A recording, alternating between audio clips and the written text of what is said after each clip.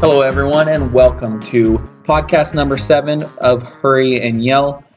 This week, we're going to go over a little bit of what we got right, what we got wrong from the week before, some college football games, a couple of NFL games, kind of a slow week for both. Going to spend my minute on baseball, and then we have a couple of things that we want to talk about at the end of the podcast. So this is going to be a little bit quicker than normal, but it still is going to be a lot of fun. Today we are drinking Panther Lake Porter from Silver City Brewery in Bremerton, the home of a substantial naval base and also the home of the vast majority of nuclear weapons and submarines. Terrifying. In the United States. So it was always funny in the that movie The Day After, the TV movie in the 80s about nuclear war. It was set in Kansas City, as if Kansas City would be nuked. There's a huge naval base in Kansas City. You didn't know that? I mean, it's like right on the water, isn't it? Bremerton's a fine place, and I have a friend that's from there. Nicole, this is for you because I know how much you love the Silver City Brewery. So does Nicole listen to our podcast? Is she one of the 5? She's going to listen to this one. Cheers. God, this is good. Probably, in my opinion, the best beer we have had on this podcast. I think so too, and I love Silver City beer. I love porters, but this is the first time I've had this one, and it is so smooth. It's this and the Black Butte Porter for me, I think, from Deschutes. Before we get going on everything, I've got something to say. By all means. This is the 9th year the NBA season has started, and the 9th consecutive year the NBA is not in Seattle. I'm just going to sit back.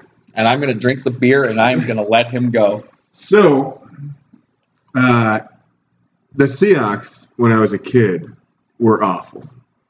The Mariners are just as they were now, awful. He looked at me, by the way, when he said that. There was one gold standard throughout. The most successful franchise in this city was the Seattle Supersonics. Back in the days where there were actual radios that people had in their rooms, I would sit under my covers as a child listening to the Kevin Calabro call Sonics games because they were ending past my bedtime. The only sporting event I have ever shed a tear at the result for was the 1994 playoffs when the Sonics lost to the Nuggets. I was 9. It was on Mother's Day. I was at the Woodland Park Zoo bawling. So I remember that as well. I was 8. I went out for a walk by myself, and not by myself. My 6-year-old cousin followed me, and it was just the two of us. And we got back, and my parents lit into me because I was walking by myself. And I said, "But the Sonics lost." And they said, "That's not a good enough reason to go for a walk with your 6-year-old cousin." Well, your parents, unfortunately. Nancy and John, you're wrong. My mom might listen to this. My dad has no idea what a podcast is, but my mom might listen to this. So, Mom, there you go. I was right. Back to my rant. They left in 2008 after Howard Schultz sold the team to Clay Bennett. The NBA colluded with Clay Bennett to poison the well here and move the team. In 2012, a memorandum of understanding was signed with Chris Hansen, a wealthy hedge fund manager, and the city of Seattle. In 2013, Chris Hansen bought the Kings with the expressed plan to move that team to Seattle. Sacramento was in no place to build an arena and had tepid fan support. Needless to say, with David Stern's strong arming and bullying, because the city of Seattle and Washington State hurt his feelings a few years before, bullied owners into changing their votes, 8 of them, so that they would reject the sale and the move. Steve Ballmer, spurned by this decision, instead buys the Clippers. The Port of Seattle, which if you put in Port of Seattle, corrupt or bribes into Google, you will be able to spend the rest of your night.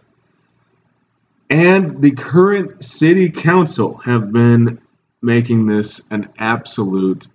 They basically tore up the memorandum of understanding, the agreement to build an arena, because they didn't want to vacate a street. Now, Pat, if I remember correctly, Chris Hansen was going to fund this arena privately with no taxpayer money. Is that correct? That was his latest offer. His first offer was to extend the restaurant tax that was used to fund the Seahawks Stadium, which has paid off, and the tax was so successful that it just continued. It was the greatest arena deal ever offered to a city. The city would have made millions. But the Seattle Mariners, the Port of Seattle, and the current city council all colluded to turn down and tear up this offer. The Port of Seattle is corrupt. They want control over that area. The Seattle Mariners don't want to deal with the competition of another professional sports team because they know that with how terrible they are, they would lose fans and be in the same situation they were 25 years ago.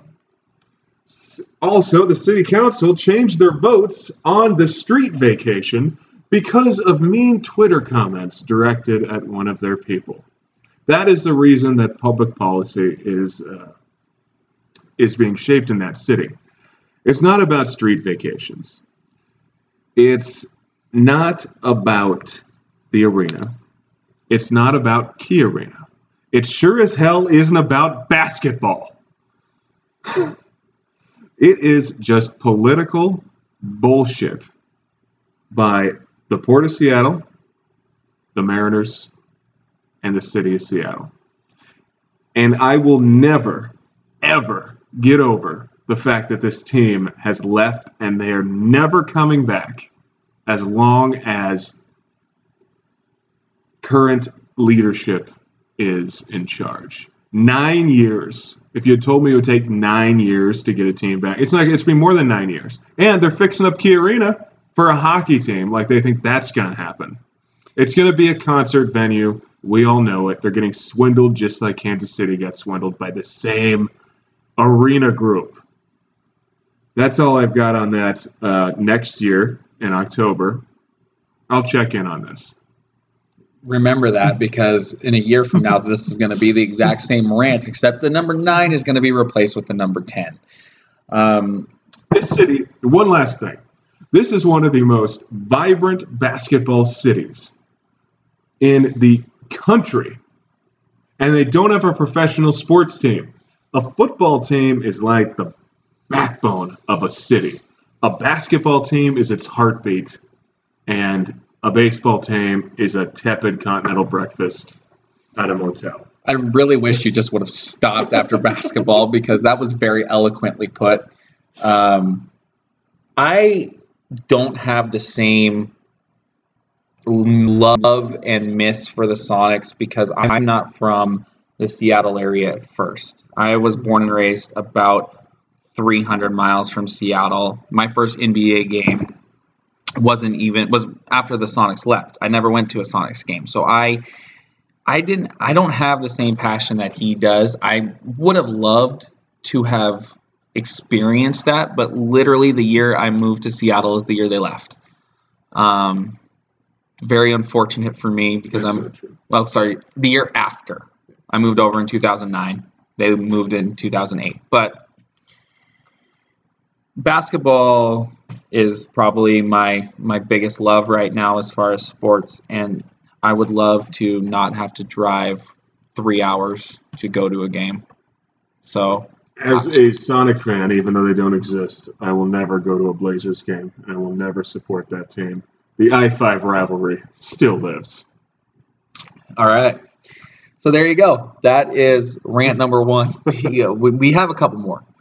I've got one in particular about certain drivers in downtown Seattle. And then I think you have another one, or do you have a question about movies? You said, right? Oh yeah, if we got time, I can. That's yeah. So this podcast, it's going to be a little bit less sports and a little bit more Bitching. Yeah, but you know what? Every once in a while, that's fine, especially with how shitty this weekend is in college football and in the NFL. So what we got right, what we got wrong last week. What I got right, the TCU Horned Frogs, they just keep winning. He had West Virginia winning, I think, by like 4. I actually had TCU winning 34-24, and they won 31-24. So I am going to take that as a win because I pretty much got that exactly right. If you're West Virginia, you're 3-2. Your 2 losses are against a top 5 team and a top 20 team, in Virginia Tech and TCU, and you're unranked, both in close games. Yep. That's ludicrous. And at least one of them, if not both, were on the road. Well, one was neutral site.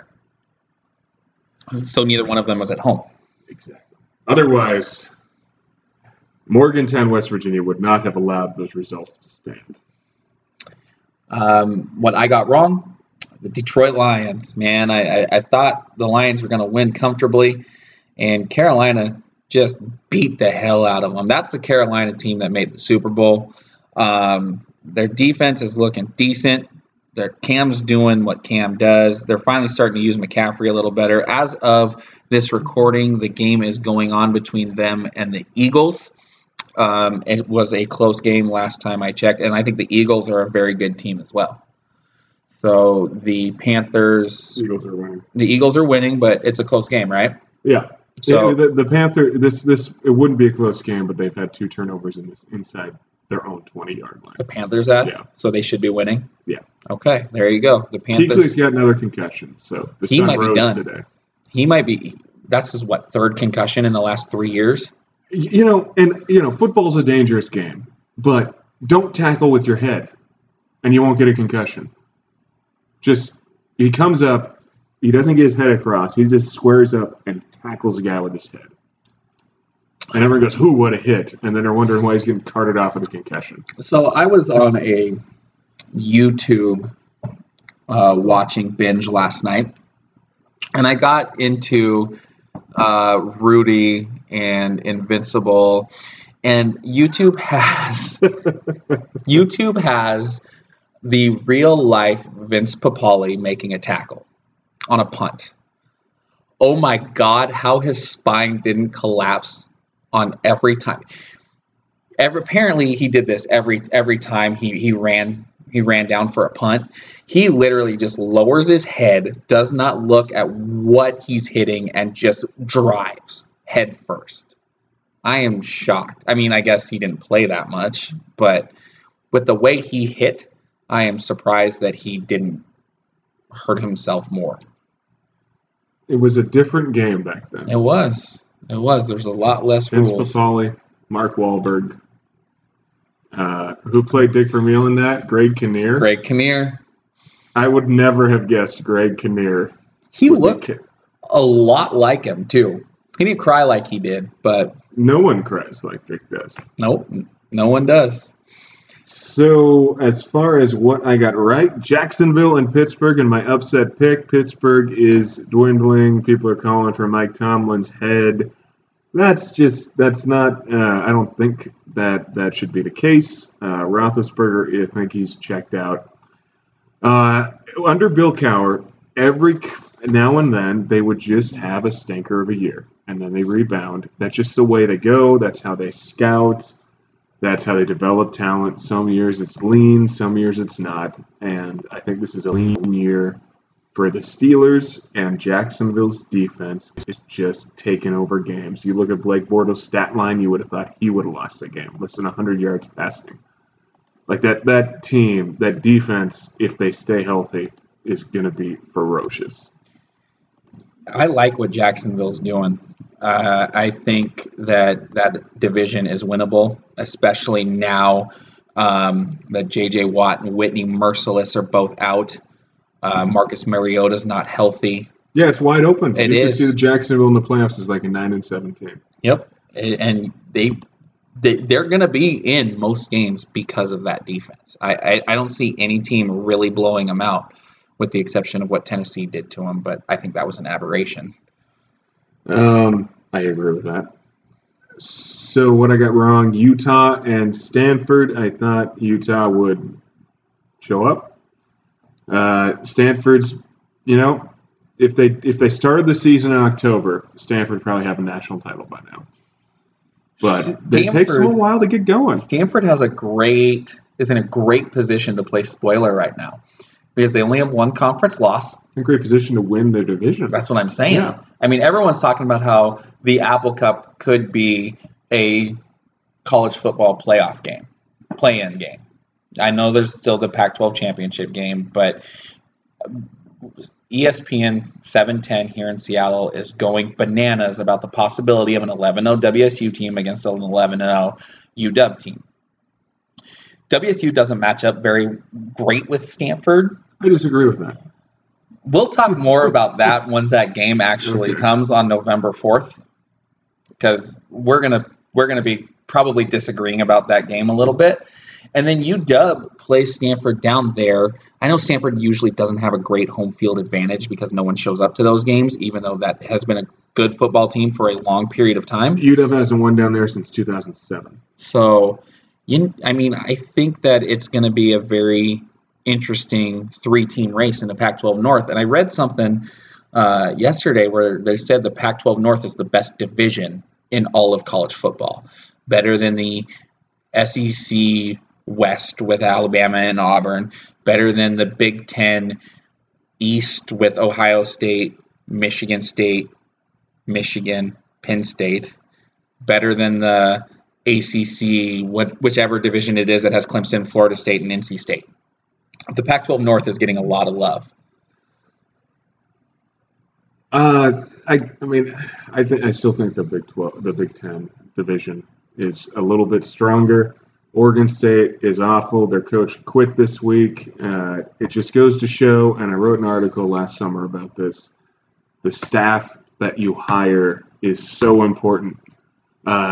He had to replace his defensive coordinator after 1 year because he got a head coaching job. The offense has been – it is obvious that there was a disconnect there with the scheme and the coach, and he didn't want to fire everybody and start over. It was just going to be his fourth year, and he didn't want to start over. But turning down $12 million, he was paid more at Wisconsin. He left Wisconsin because it wasn't he didn't want to be Barry Alvarez's crony, which is what you have to be when you're there. He's not going to touch the facilities. He's not going to do anything. He's going to be like, oh, well, I won here 15 years ago. And so he got fed up, so he wanted to grind it out in Corvallis, which it was a bad time. Speaking of Wisconsin, one of my least favorite coaches in all of college football used to coach at Wisconsin. That would be Brett Bielema at Arkansas.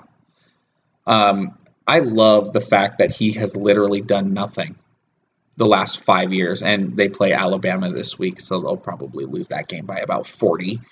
And he has the highest buyout in all of the SEC. He has a $15 million buyout just for him, not his staff, just for him. He is – it's something about fat coaches. They must have good agents. Charlie Weiss. I think he's still getting paid by Notre Dame. Or Kansas, or both. Charlie Weiss is still the highest paid in Notre Dame staff member, or used to be staff member. They're still paying him. Kansas still paying him. I think Florida was paying him for a while. So, Bielema, you can't play just – this isn't the 60s. I went on this rant about LSU, and sure enough, we'll get to that in a minute. You got to be more creative than that. That's all I'll say right now. Agreed. Okay, so now that we talked about what we got right, what we got wrong last week, we're going to get into a few college games, starting with Auburn and LSU. I'm going to let you talk about this because you were the one who said LSU needs to run different plays than what they've been doing so far this year. It occurred to me yesterday, that one of our 5 listeners may not understand why it's important. And I'll get to that in a minute. First play of the game. first, second play of the game against Florida. LSU does a formation shift. They switch the tight ends, and then they bring a receiver in motion. So that's 2 shifts. It's a fly sweep. Receiver in motion gets the handoff. He gets 30 yards because Florida is late to adjust. That's a late adjustment. LSU's first touchdown on a jet sweep. Exactly. So what makes it complicated is when a defense lines up, they line up in a certain way with their assignments a certain way based on the strength of the formation. Anytime that you switch a formation, you switch a tight end from one side to the other, you bring a guy in motion, you bring somebody across the formation, whatever it is, that makes the defense have to switch. That's 11 guys seeing the same thing and knowing exactly what their assignment is based on that change. In college, it's a lot more difficult for kids to process that information, especially as quickly as LSU did it with the quick motion and then a sweep motion going the other way. So my guess is LSU is going to continue to add those in. They threw in a couple last week. They'll probably throw in some more, continue to layer in the offense. Auburn's got a great defense, a well-coached defense, a really good defense. I still think LSU wins this game.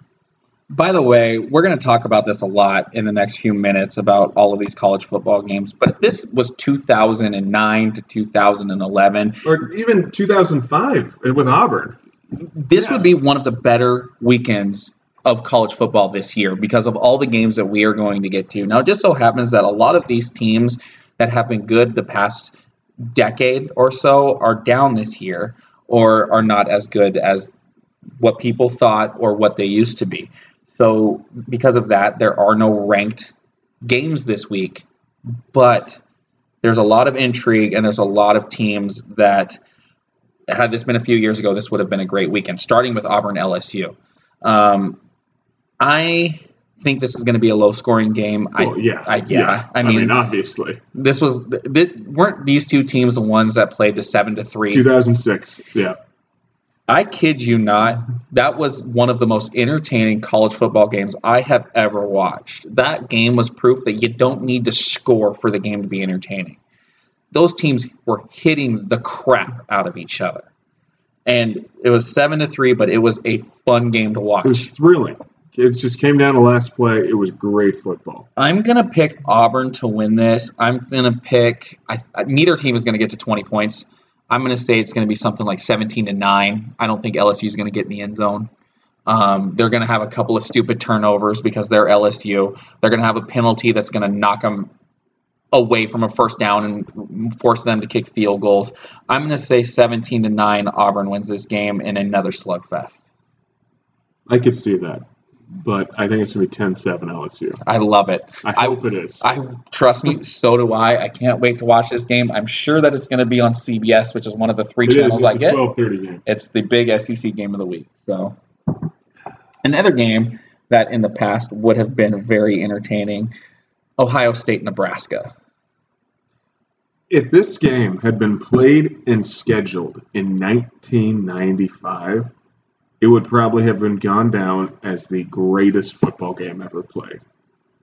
When this 95 Nebraska is probably the greatest football team ever. 95 Ohio State was loaded. So whenever we drive to Pullman, inevitably the question comes up of 95 Nebraska or 2001 Miami.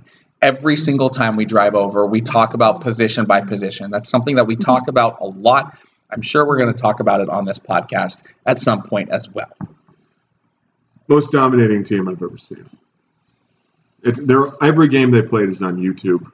If you're a real nerd, that's all you need to know. Miami's on YouTube, 2001. Most talented team ever. Best team ever, 95 Nebraska. But this game is not played in 1995. Ohio State's going to win this game by 40 points.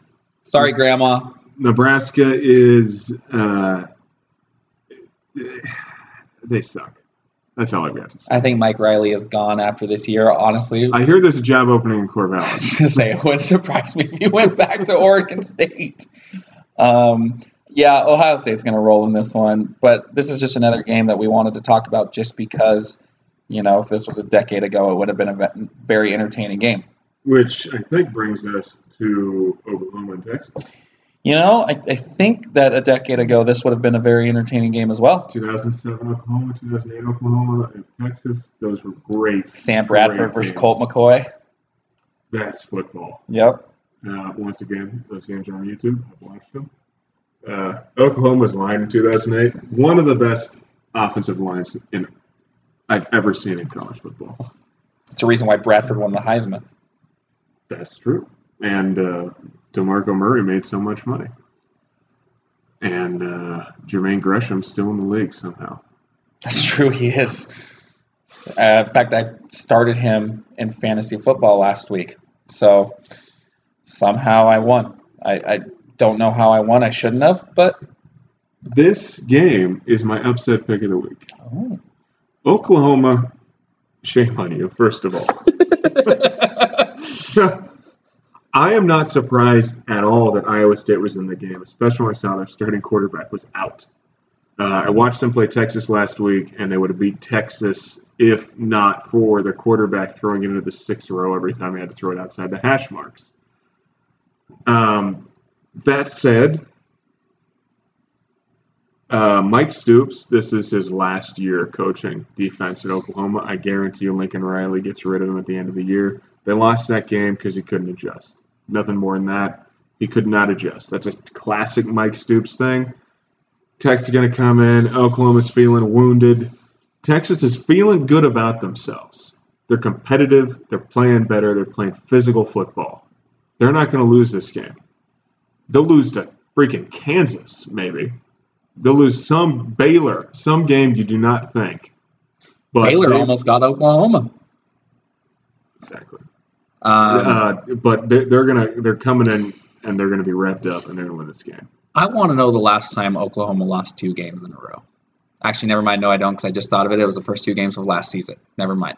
But I think Lincoln Riley. Well, that was just a complete misfire on my part. But I think Lincoln Riley is going to have these boys ready to play. Oklahoma is definitely the more talented team. And, yeah. I don't even know if I agree with that statement. Better football players or better athletes? Better football players. Okay. Better football players. Texas, for whatever they've done the last 5 years, has always had athletes. They've also, even their really bad teams, Charlie Strong won this game twice. I don't know how, but he did. Well, last year it was because he was trying to save his job. Or 2 years ago it was because he was trying to save his job, and it did work in his for him. First year, I think it was just trying to save his job. I think Oklahoma's going to win this game. I think it's going to be tight. It wouldn't surprise me at all if Texas won. I think Lincoln Riley is going to have them ready to go, and I think Baker Mayfield's going to pull something out of his ass to help. Hold on to the ball for 11 seconds before taking a sack like he did last week. Well, that said, Lincoln Riley's going to coach Oklahoma for 20 more years. He's going to be there forever. He's a good coach. I agree, and the Mike Leach tree continues. He's just got to get his guys in there on staff. Well, you said your upset pick. I'm a little bit miffed about my last 2 upset picks because they have been awful with Oregon, Cal, and with Boise State, BYU. This been one pretty bad. They've been really bad, I will be honest. But I'm trying to think outside the box. I'm going to think outside the box on this one as well.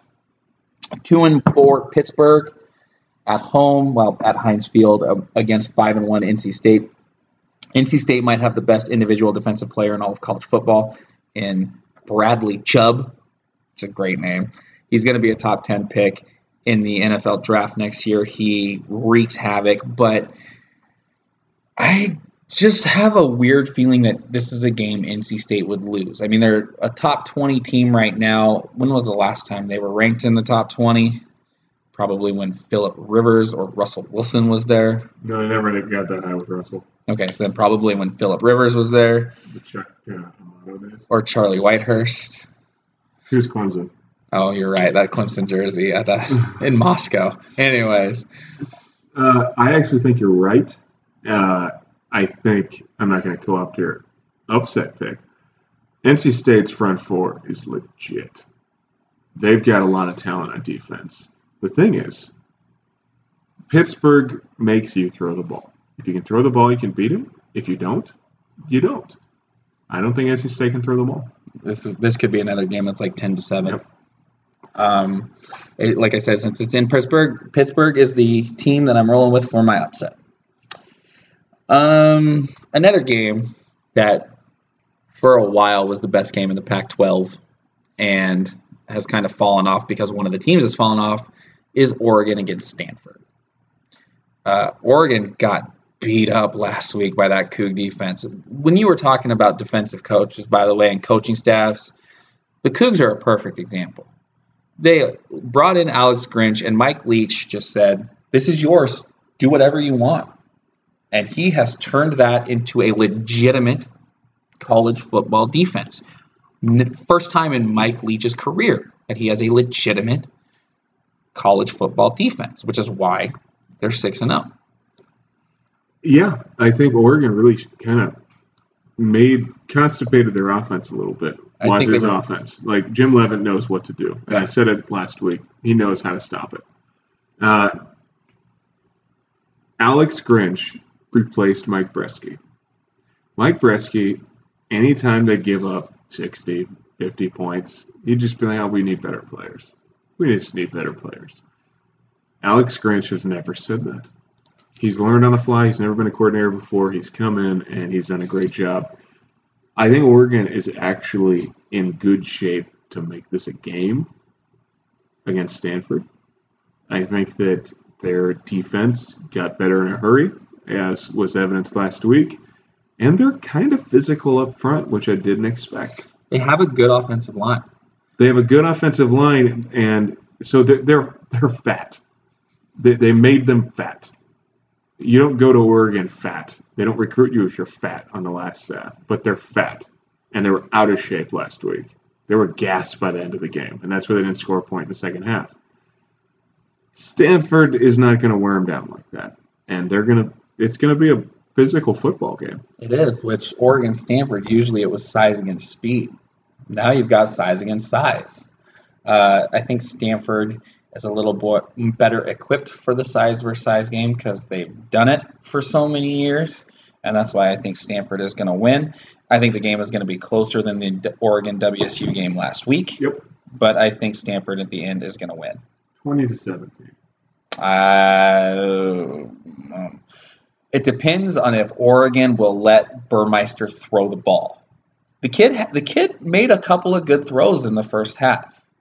I think they handcuffed him a little bit, and I think they did too. I don't think that coaching staff did him any favors. Absolutely not, and it doesn't help that they were without their best receiver, and that Royce Freeman also wasn't 100%. I think you're Oregon. You got 5 stars coming behind 5 stars. Injuries. I don't care. Yeah. I don't think – I think it's going to be a little bit higher scoring game. I think it's going to be in the 30-24 range. But I think Stanford's going to win a game that's closer than what most people think. Is there – oh, we also – this week we have Tennessee and South Carolina. A game that just a quick thing on this game, because trying to get through all of these dud games. This is another game would have been great 10 years ago.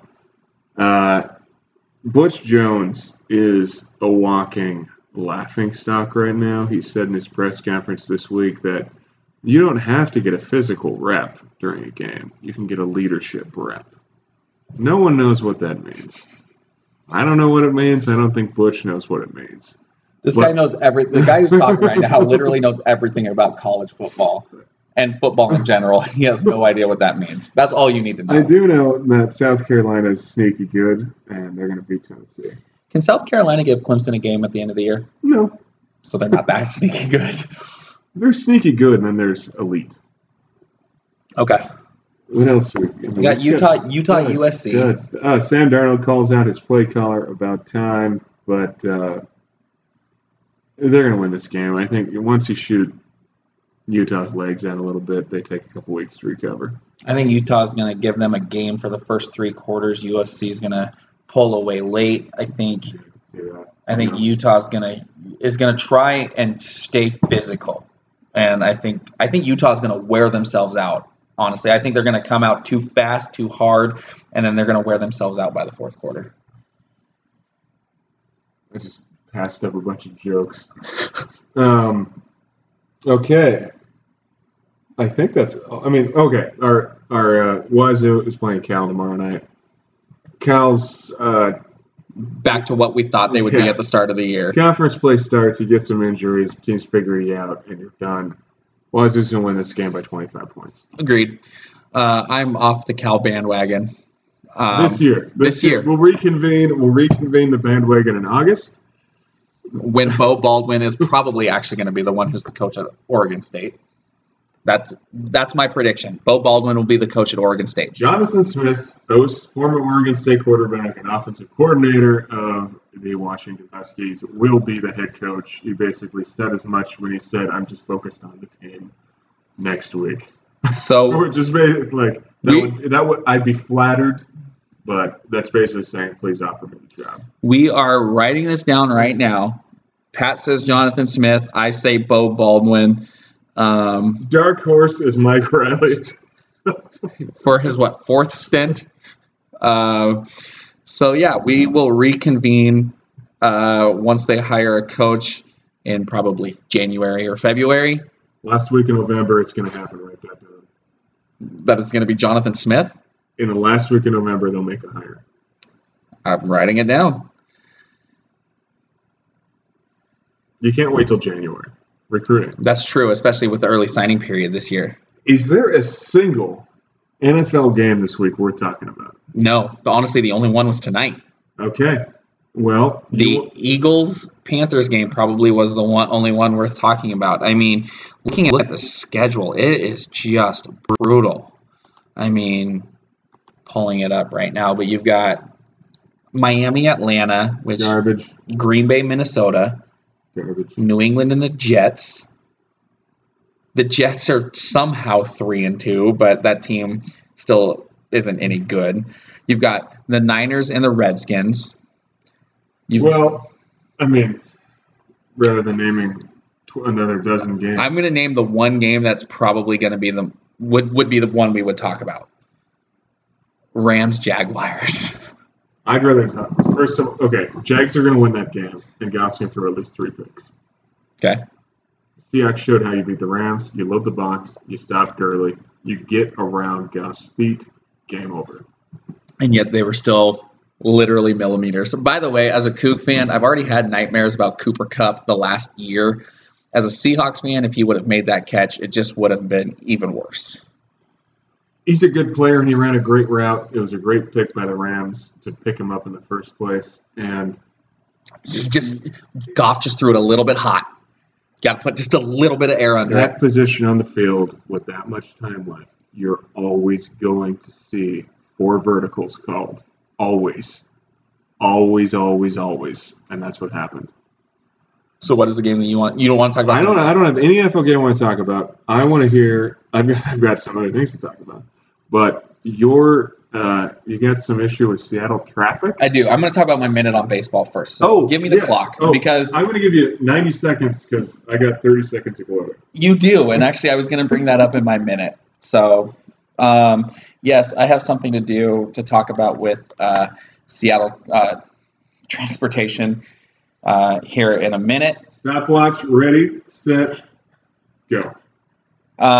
It looks like I'm going to go 1 for 4 on my division picks. And the one that I got right is the first one that was done, the Astros over the Red Sox. I think everyone saw that coming. The Red Sox fired their manager the day after they lost, despite making the playoffs.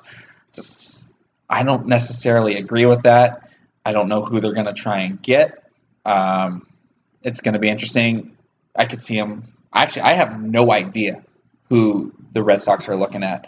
My World Series pick, the Indians, lost to the Yankees. I'm going to give him a few seconds to talk about that because I know he wants to and he deserves it.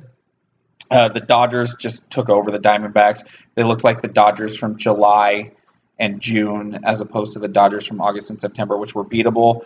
And then as of us talking right now, the Nationals are getting their ass kicked by the Cubs, and the Nationals have just looked horrible tonight. Time. Okay.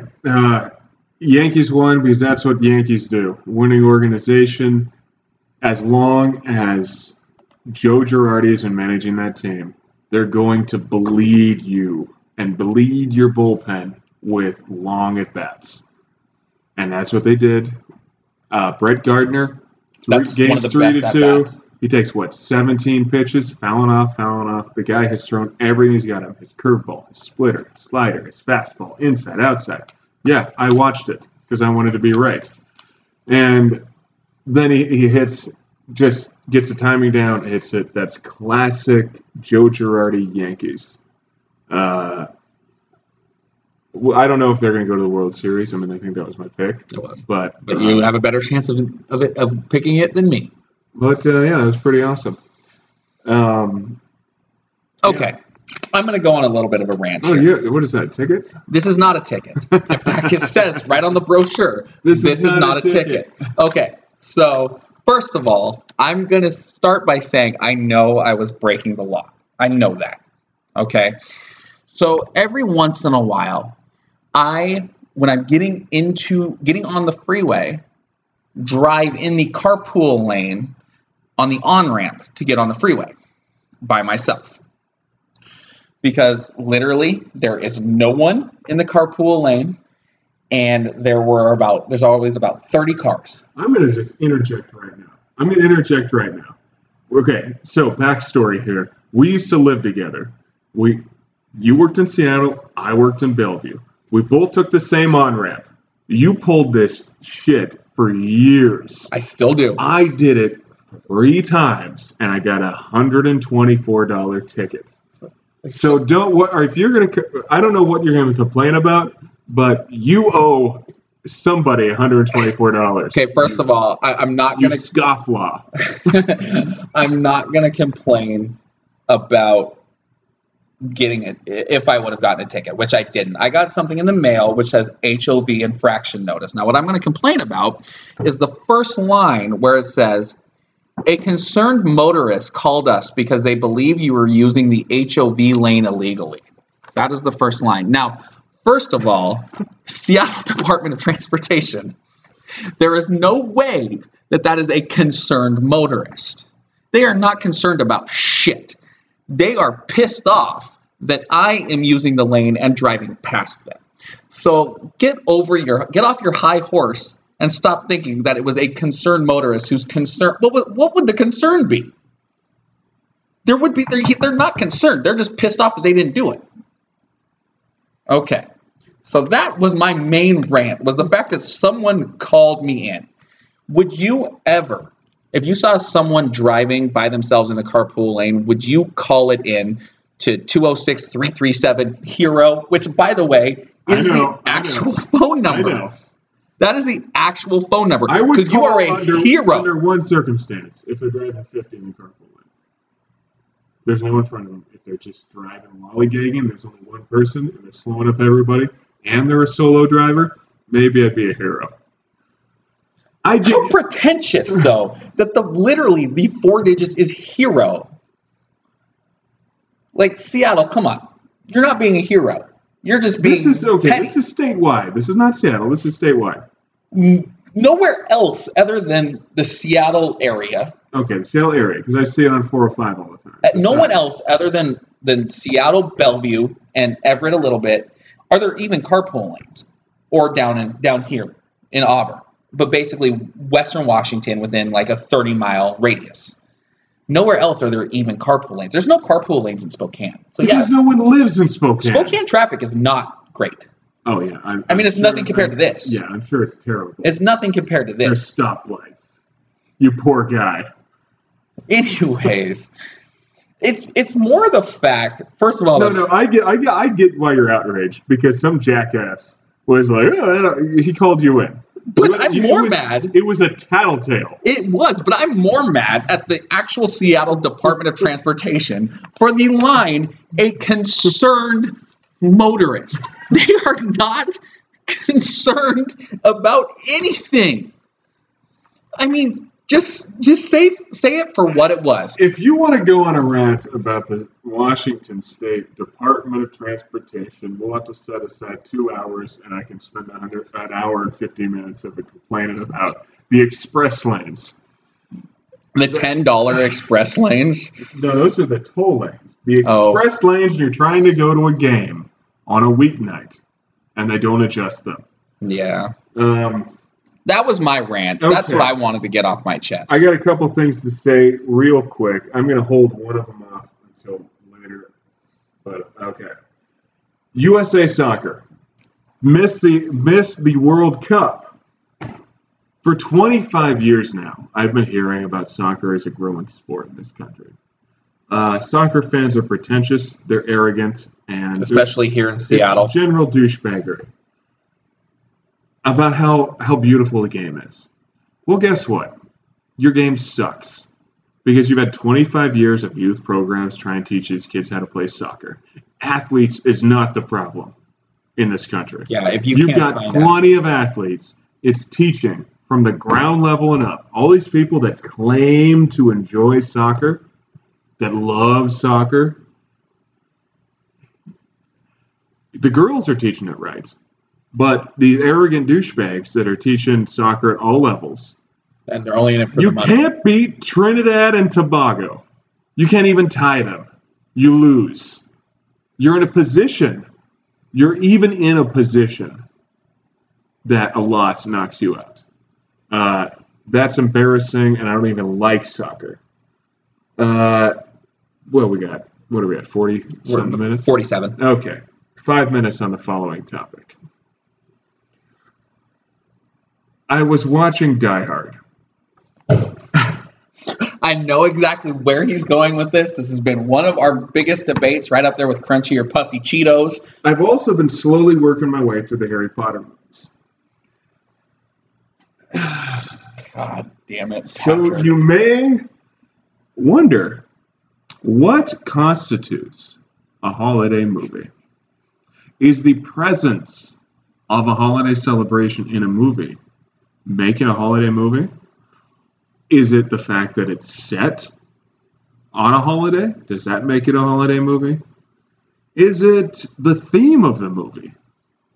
So is Die Hard a movie with a body count, I think, in the 20s, with terrorists, cocaine, execution-style murders, and Valentino suits? Is that a Christmas movie?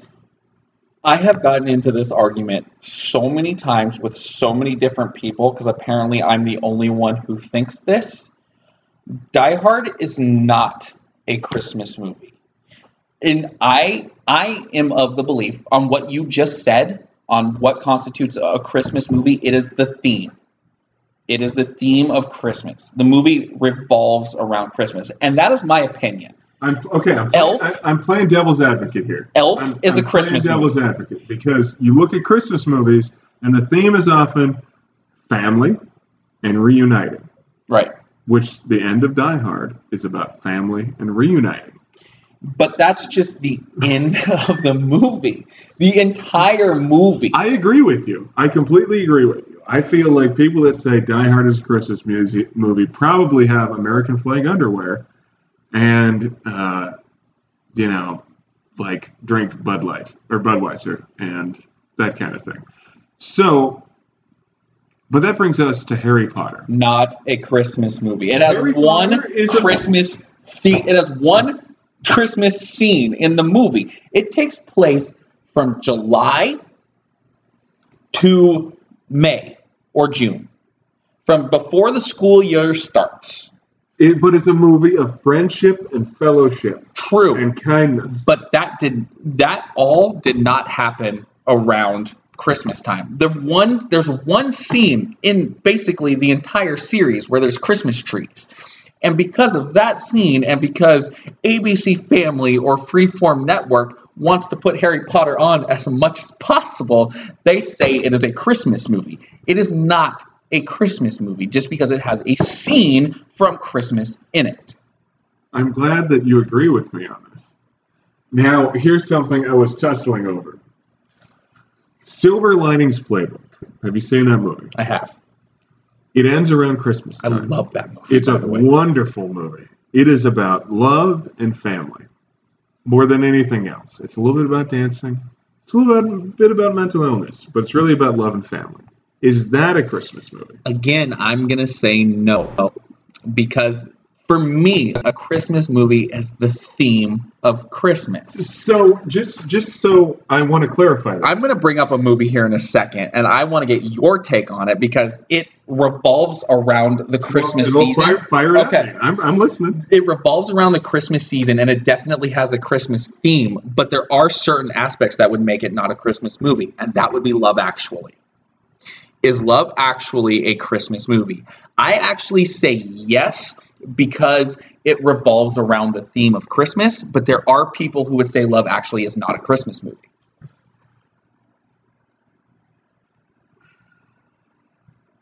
That is, yeah, see, think about that one. I mean, because you have so many scenes that are about Christmas, right? You've got the whole thing with the present. I would say it is a Christmas movie. By the way, let's think about the movies we have just mentioned. Die Hard, Harry Potter, Love Actually. What do they have in common? All three, Alan Rickman. Just saying. Just saying. Well done. Well done. Well, bring up Alan Rickman. Said, Hans Gruber, best villain, one of the best villains ever. Top 5. Back to the whole thing. Love Actually, I hesitate on, because if you're really talking about Christmas, you're talking. You got some Christmas folklore involved. You got some Christmas presents. There's Christmas presents. One of the biggest scenes is him giving a Christmas present to his secretary that his wife thought was for him or is for her. But that's terrible. That's the saddest plot line in the whole movie. It is. It absolutely is. But there are Christmas presents. Christmas there. The very first scene. I don't feel a lot of Christmas. The very first scene is a Christmas song. Okay, well, yeah, I guess so. I mean, and then you've got the whole scene with the caroler. Have you seen this movie more than I have? Is this a rom-com you've seen more than me? I watched it like 2 weeks ago. Okay. So that's probably why it was fresh on my mind. The first time I watched it was like 3 years ago, and I've watched it every Christmas since. So I watched Hitch, and I watched Love Actually. It's a Wonderful Life. Christmas movie? It's snowy. There's angels involved. Oh man! And the last it's about scene, Christmas. The last scene, because it's about Christmas. I say it's a Christmas movie. There you go. I agree with you. Elf is yes. about Christmas. National Lampoon's Christmas Vacation is a Christmas movie. Yes. One of the best. Yes. The Santa Claus, of course. If you're into the Christmas folklore, I think that you definitely fall in that umbrella. But things that are set around Christmas, you got to be pretty damn chipper for me to say it's a Christmas movie. Yeah. And that's why Love Actually, I know it ends happy, kind of. There was granted, It's a Wonderful Life. There was such misery involved too. But then again, you had angels. You throw in the spiritual or the magical, and that's a whole nother thing. That whole movie was revolved around an angel. So because of that, it has to be a Christmas movie. Okay. Well, I think that we have reached an agreement on that one. I think that we're on the same page. It just drives me nuts. I thought we would be completely at odds about that. I thought for sure you thought Die Hard was a Christmas movie. Given my fanaticism in this, this family's fanaticism about Christmas, you really think that terrorists and blowing up a building, I'd call it Christmas movie. I thought we had this conversation. You We had almost it. You got had it blows. with our basketball writer. Oh, okay. I knew I had it with someone from here. Okay. So that's going to be it today. I hope you enjoyed our abridged sports, but mainly ranting podcast. Thank you very much to Silver City Brewery for this delicious porter. They didn't send it to us, but we're going to thank you anyway. Yes, we're going to thank you for making it so I can buy it. And we will see you guys next week.